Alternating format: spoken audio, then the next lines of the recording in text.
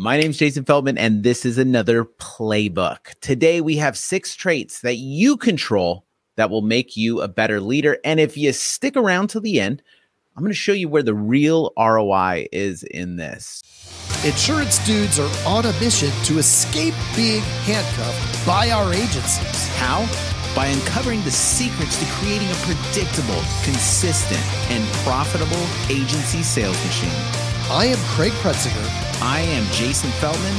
We are agents. We are insurance dudes. So let's dive into number 1, the first trait that will make you a better leader.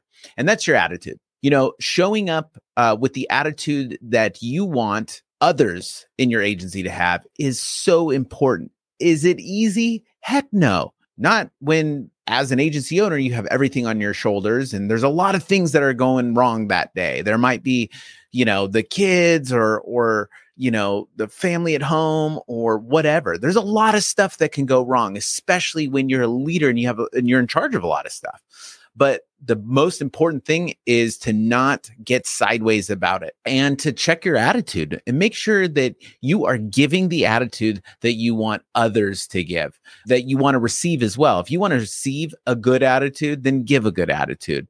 It definitely comes first, the attitude of you. And it's so, so important. And it's so important for your team and your family and everything else for you to show up with a great attitude. I know I've talked a little bit on this, on a little personally in the past few episodes, but I think it's just so important.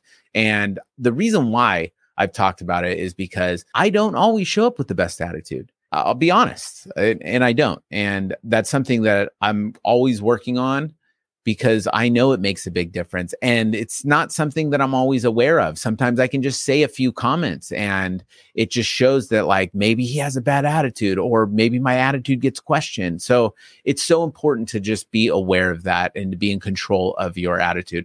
Number 2 is empathy. Empathy for others. Empathy for others in your agency, empathy for your clients, and really putting their needs first. It doesn't really matter what we think. You know, I hear this a lot with agency owners about how they feel in the agency. But I mean, it just needs to be flipped, because if everybody in the agency feels good, they feel heard, you really care for them, then what you're going to get back in return is going to be a completely different situation. And I think it's just so important. And same with our clients too.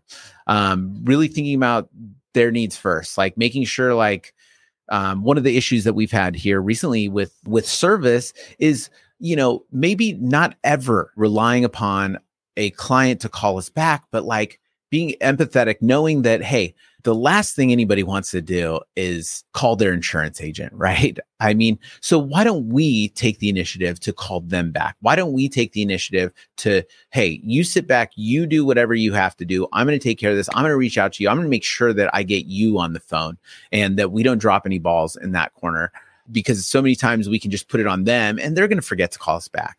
But that's being empathetic for our clients. And I think that that is definitely how we need to approach the leadership in your agency, because when we show the empathy for the others and we take responsibility on ourselves, then that gets that culture of taking things upon yourself is infectious and everybody starts taking that on. So that's number 2. Number 3 is just work ethic. I mean, we control that, right? So when we show up, we need to show up and work hard and show others what it's like to work hard, not pointing out others' behaviors and putting them down, but maybe just showing them like, okay, like this is how to do it. And really just putting that on a pedestal, putting that work ethic, but us showing what that work ethic looks like. Number 4, I think, is being coachable. Dude, here's the thing. At some point, you were probably an amazing agent. And at some point, you probably weren't an amazing agent, right?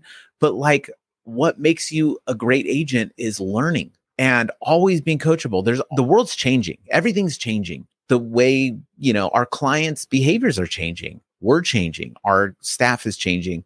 And it's important to be coachable and to understand, you know, like try to improve and try to pivot where we need to, and not take stuff emotionally, take stuff as just information to get better.